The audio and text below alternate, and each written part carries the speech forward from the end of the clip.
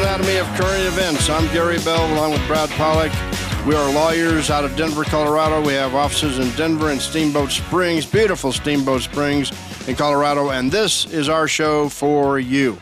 It's called Legal Anatomy of Current Events. We take the current events, we take what's in the news, and we break that down for you legally. We give you the legal story inside the story. And today, we're talking about Aretha Franklin's will, or wills, if you will. There were more than one will. There was one in 2010 and one in 2014. But why are we talking about this? Why is this in the news? There was a trial recently, a verdict rendered on the wills. We're going to break that down for you. One was found under the couch, or in the couch, under the cushion in the couch, and another one was found in what they called a very important place where Miss Franklin kept all of her very important documents. So what's the law?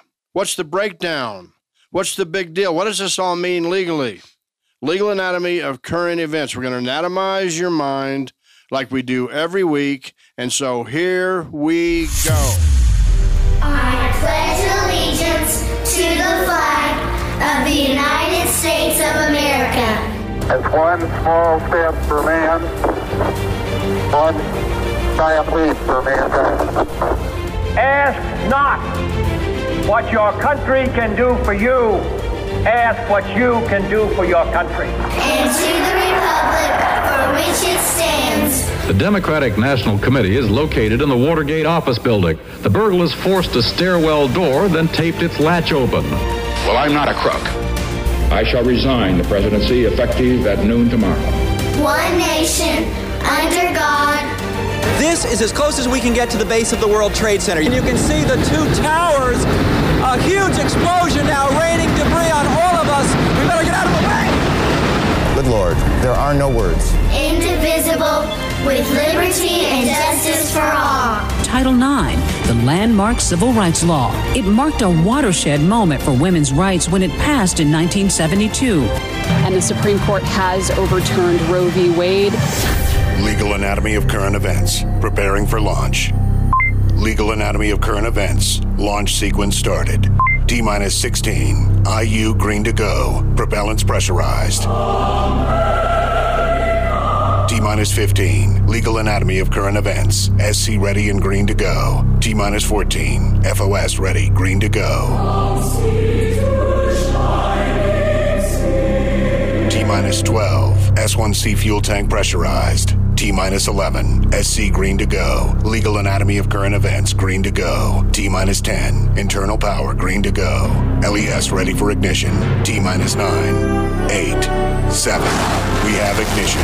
5, 4, commit for launch, green. 3, 2, 1. We have liftoff. Repeat, we have liftoff. Legal Anatomy of Current Events, all for you. Now, on the air. Target locked. Aretha Franklin and her wills. There was two wills. And they were, interestingly enough, both in her handwriting. Is that legal? We're going to cover that today. Brad's going to explain that to you. Handwritten wills. You know, you think about a typical will, and we're going to go through that, but a typical will, it's all formalized, etc., and we'll go through those requirements.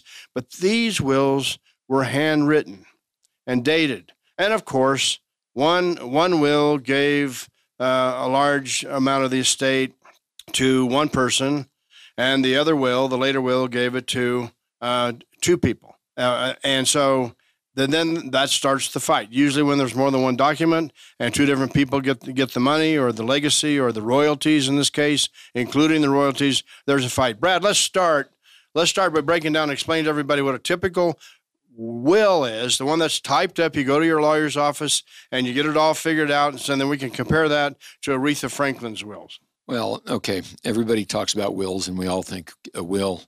Well, first of all, let's cross some T's and dot some I's here. What we're talking about is general law. Each state can have separate, distinct laws that apply to a will. And it's important for wherever you are when you're listening to this, or wherever your assets are domiciled, or wherever you're domiciled, if you're going to have your assets being addressed in your will, that you follow the laws of the state. Now, most states will have what we call holographic wills that we're going to talk about today in Aretha Franklin's situation. But the next thing is this got worked out in a court of law, and it was contentious. And the only thing I can really say is that, try not to have two wills that you're not certain which one is meant to be which one, and try not to have them kept in two different places, and try to give some kind of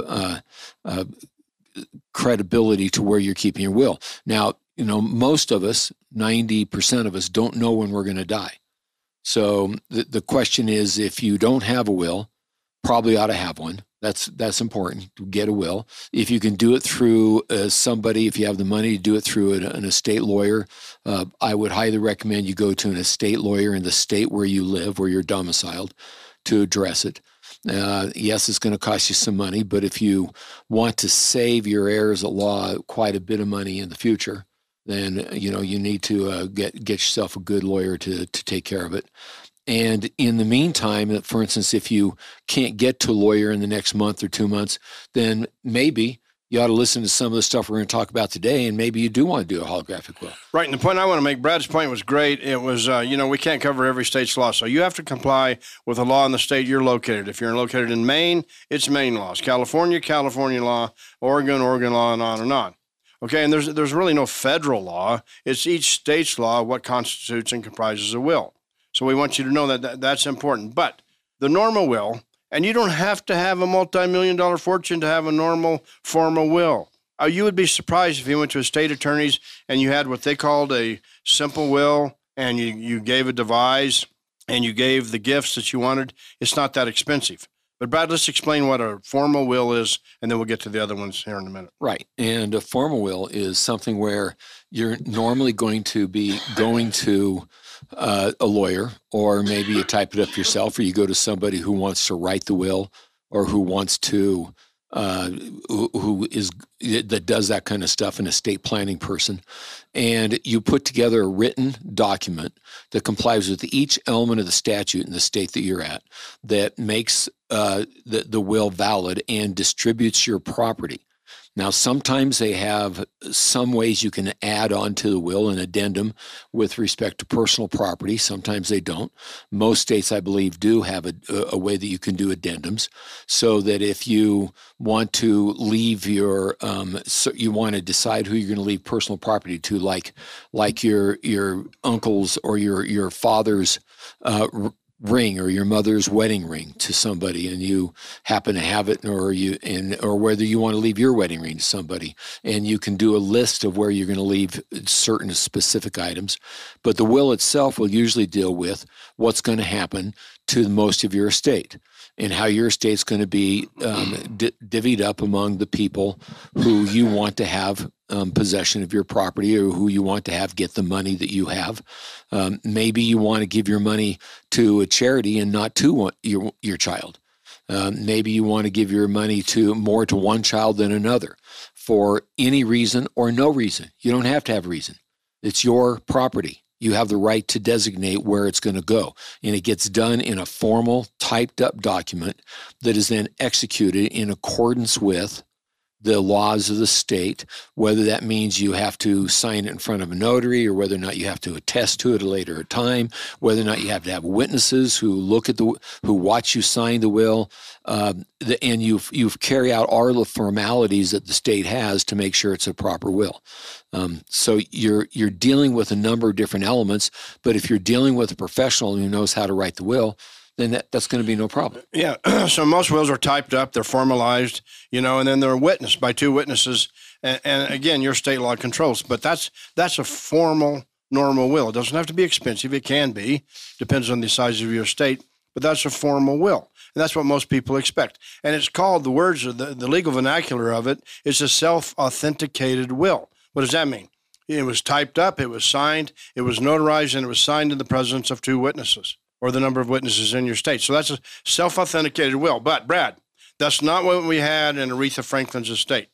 Because if we had that, it might have been a lot clearer, and there might not have been a lawsuit. What we had, and what she had in Aretha Franklin's estate, was a will in her handwriting, not typed, and one was sort of in a safe where they described it, a very important safe place where she put her important documents. That was one, the one in 2010.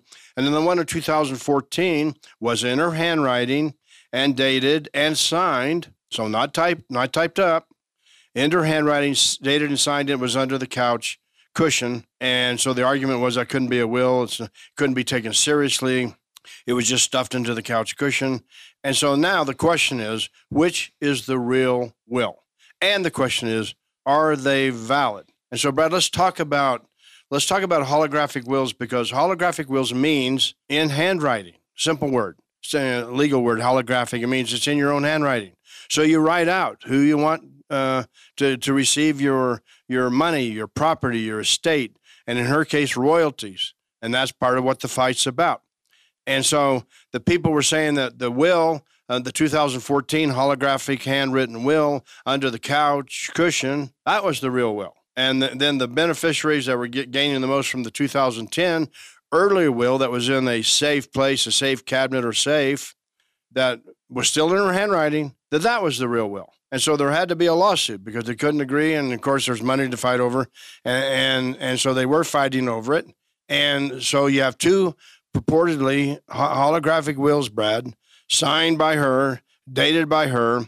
And then when they can't agree, then there's going to be a lawsuit and you're going to have a verdict. Well, sure. And that's what's going to happen. So let's make sure we understand that the last will in time is going to be the will that's going to control how the assets are going to be distributed. Pretty simple. Shouldn't be a hard one. Now, let's say you have two wills. You have one, and then later on you do another one, and you don't address certain assets from the first will, and you don't address them in the second will. Probably the first will can be considered to identify where you want to have those particular assets distributed. But the will that's going to control what happens to the estate is going to be the last valid will in time. Yeah, but on that point, Brett, so the last will, the one in 2014 here, one of the questions was it a valid will? The jury said it was a valid will. It met the requirements. It was signed, dated, and in her own handwriting. But Brad's point is, let's make up a point right here to prove Brad's point and our point.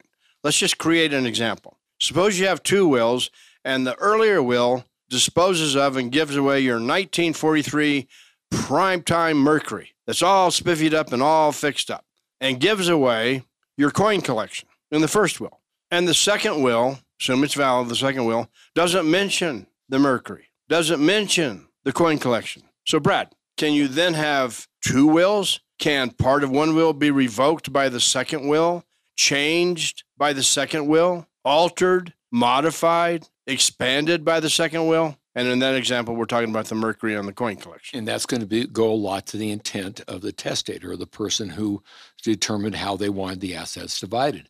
And you look to the wills or documents to try and determine. Let's say the second will, Gary, is a handwritten will, and it says, I hereby revoke all prior wills. And you know, in all prior writings of any kind, I don't think it has to go that clear to say all prior writings of any kind that provide for the distribution of assets. Well, guess what? Then probably that Mercury, who was mentioned in the first quote will, but is not mentioned in the second, is going to go into the general assets that are being divided up. Okay, but you're saying that the second will revoke the first one in its entirety. If the first one doesn't exist anymore. That's right. If the first one revokes, if the second one revokes the first one. But what if the second one doesn't mention anything about revoking the first one? If the second one doesn't mention anything about revoking the first one, then depending on what might come out as far as any kind of legal argument or cases before a jury of any other circumstances, you're probably going to have that first one which distributes the Mercury still distributing the Mercury. And the coin collection. Because the second will didn't mention the Mercury or the coin collection and didn't revoke the first will. It didn't revoke the first one. So that's another thing when you're doing a will. If you're going to do a will, you might want to revoke all prior wills, and you always want to say you're of sound mind, and you're revoking all previous wills. If you don't, then some of that might hang on. And if you're not of sound mind at the time that you're doing the second will, your second will may not count at all, and the first will may take priority. Okay, let's stop right there, brother. That's a great case, great point, because you have the second will, and let's say it does not revoke the first will. Doesn't mention anything about revoking the first will. Both on your handwriting, both are good holographic wills. So the first will still stands as to certain points, right? Right. Now, let's take our example. Suppose the second will doesn't say anything about revoking the first will, but suppose the second will says my coin collection goes to a different person. That's where it goes. Okay, so that part about the coin collection was revoked in part. In essence, it's revoked. You mean they may not have said it was revoked. They may not have said, I hereby revoke my prior gift of my coin collection to Johnny, and now I give it to Mary. It might just say, I give my coin collection to Mary.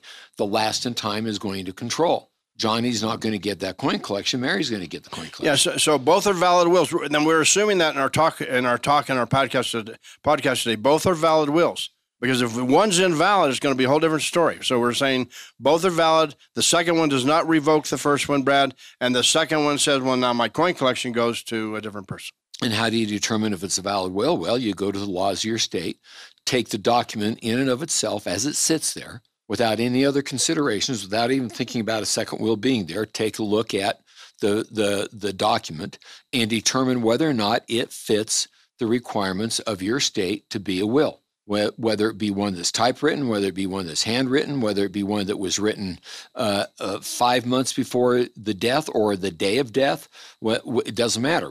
And in Aretha Franklin's case, it came up to also it doesn't matter where it was kept. You might keep one in between the cushions of your couch, and you might keep one in the nice chest in your house, in the drawer. But let's talk about that, because why doesn't it matter, Brad? I mean, that was part of the argument to the jury in the Aretha Franklin case. They said the second will under the couch cushion could not be a will. It couldn't be. Look where they found it. I mean, who puts their will under a cushion of a couch? That was the argument. Well, who puts their money in a cookie jar? Who puts it in a freezer? Who puts it in a can outside in the yard? Doesn't matter where you put it. Doesn't matter where you keep it. Doesn't matter where you decided to put the second one. If that's where it's at. Now Aretha Franklin's. The bottom line, I think, that killed the argument that will was not a valid will was the fact that it was signed. Well, yeah, but anyway, so even the court said it doesn't matter where it's found. If it meets the requirements of a holographic, meaning handwritten will under the statute, it's in her handwriting, it's signed, it's dated, voila, bingo. Well, you look and you look at the circumstances. Okay, they found these pieces of paper in the cushions of the couch that said it was her will, that was signed, that was in 2 different colors of ink. Yeah, that's the most fascinating part, 2 different colors of ink. Well, to me, I'm picturing Aretha, getting home and thinking I'm mad at one of my kids, or I'm not happy with one of my kids, because her first will had some restrictions in it. That certain things went to the kids if they did certain things. Right. And I think it was go to business school and get a certificate or a degree or something. But so she's sitting there, and she sits down, and after she's done a show or something, or she's been to the recording studio or whatever, and she sits down and she starts writing out a new will. She's mad. She's mad at one of the kids. She's going to change, or maybe she's not mad. Maybe the other kids did something that she's really happy about, but she changes it.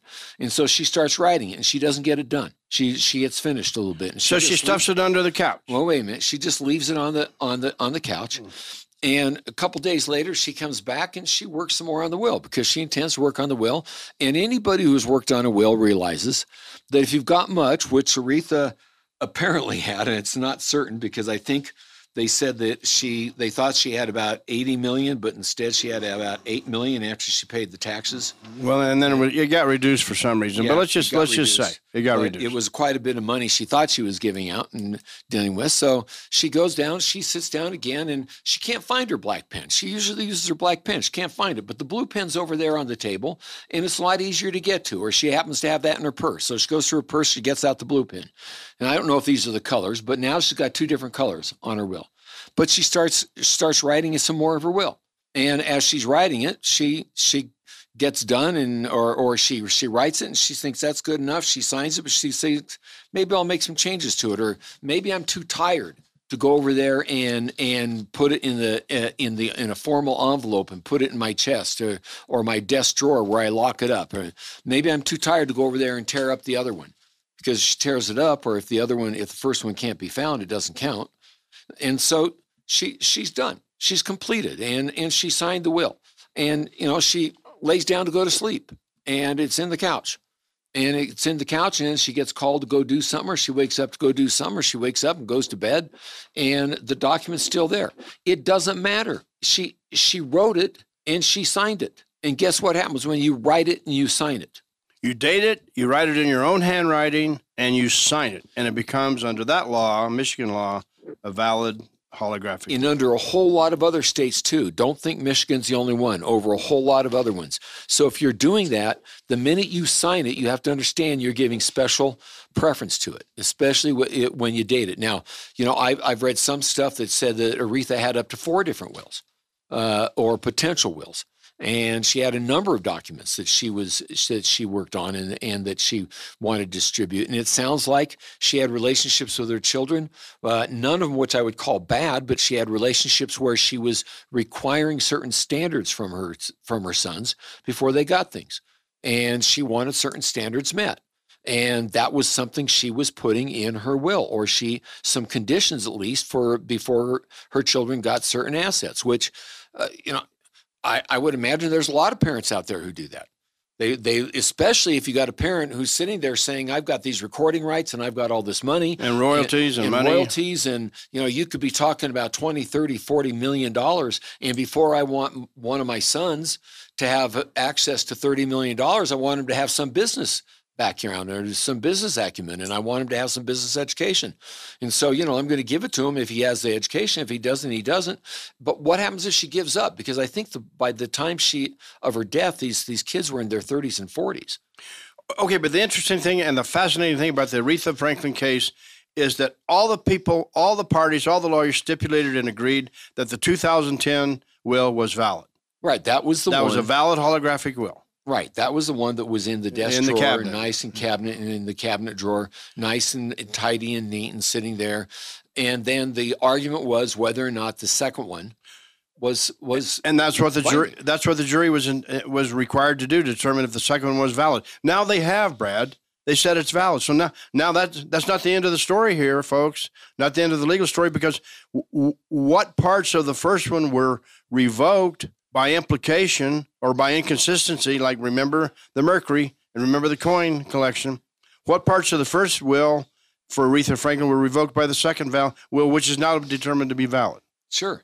Now you got to start trying to make them work together, and you got to start trying to coordinate them into something that you can do and something you can make work.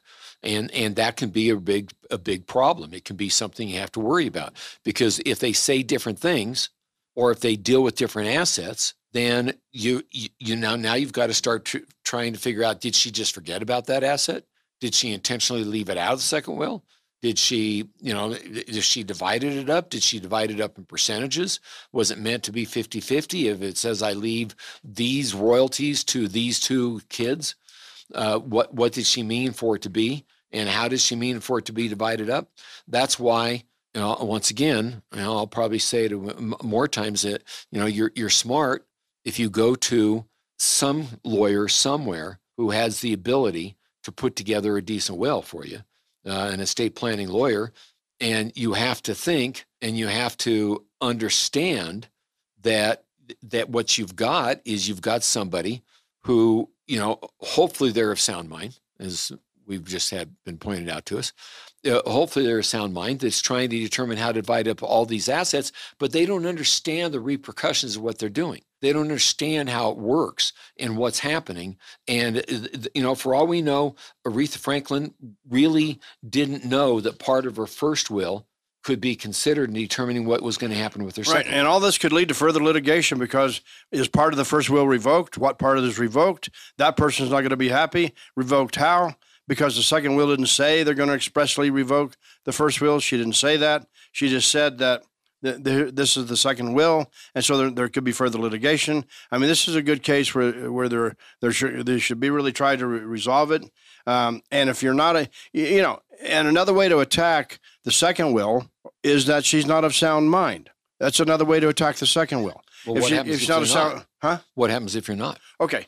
And they might have missed the chance because you only get one bite at the apple of litigation. But if she's not of sound mind when she writes the second will in 2014, if she's not and it's proved, then that will becomes null and void. Then the second will goes goodbye, goes away, and the first will of 2010 controls everything. So there's other ways to attack the will. Not of sound mind, don't understand it, taken advantage of. A lot of elderly people, we're getting a little bit away from the Aretha Franklin case right now, but a lot of elderly people changed their will, and there was undue influence brought on them by one of their children or more than one of their children. They might be assisted living, they might be a nursing home, and I've heard the story before. Brad's heard it before, that the person was 89 years old, 94 years old. They changed their will of 35 years ago because the child said, sign this. That's a different situation. That's undue influence. That's duress. So there's other ways to attack this will. Now, but we're talking about Aretha Franklin's will. So we're talking about a holographic will. Brad and I want to give you a couple of examples. I think you're going to enjoy these examples. The most famous one, a will, ladies and gentlemen, a will can be written on a board. It can be written on an eggshell. It can be written anywhere as long as it meets the valid requirements. Now, there was a famous case of a farmer where his tractor turned over on him. I think it was in the 30s or 40s. Tractor turned over on him. He was trapped for 6 hours. He decided he wasn't going to make it. So he took out his pocket knife and he scratched in the fender of the tractor what he wanted where his assets to go. And it had to be pretty simple. He didn't have much to work with, but all my assets go to my wife. That was declared to be a valid will. They have that fender in a law school now, as an example. And the other one, Brad, that's a great example. One of my favorites is this poor lady was blind. So she sat down to write out her will, and she wrote it out. They're good. She wrote it out, but she didn't realize that the pen was out of ink. And so there was no ink in the pen, but she wrote it out. And so what'd they do? They hired an expert to interpret the indentations in the paper by her handwriting, prove that was her handwriting, proved what it said, and you have a will on a piece of paper you can't read that became a valid holographic handwritten will. Now that's a tough one for me to accept. Yeah. I know it's true. It's true. That's a tough one for me to accept. I understand that you want. Well, don't be Mr. Scrooge today. You don't have to be Mr. Scrooge. You want to honor the wishes of the decedent, and I understand that there's a lot of ways you look at it, but to grab the paper and go through and look at where the pressure points are to try and figure out what the words are and try and figure out what they're doing, that's really, really a tough stretch in my mind to be able to do it. But just be aware that you can have a holographic will. It doesn't have to be on a piece of paper. It can be any kind of form. It can be stuffed under your couch cushion.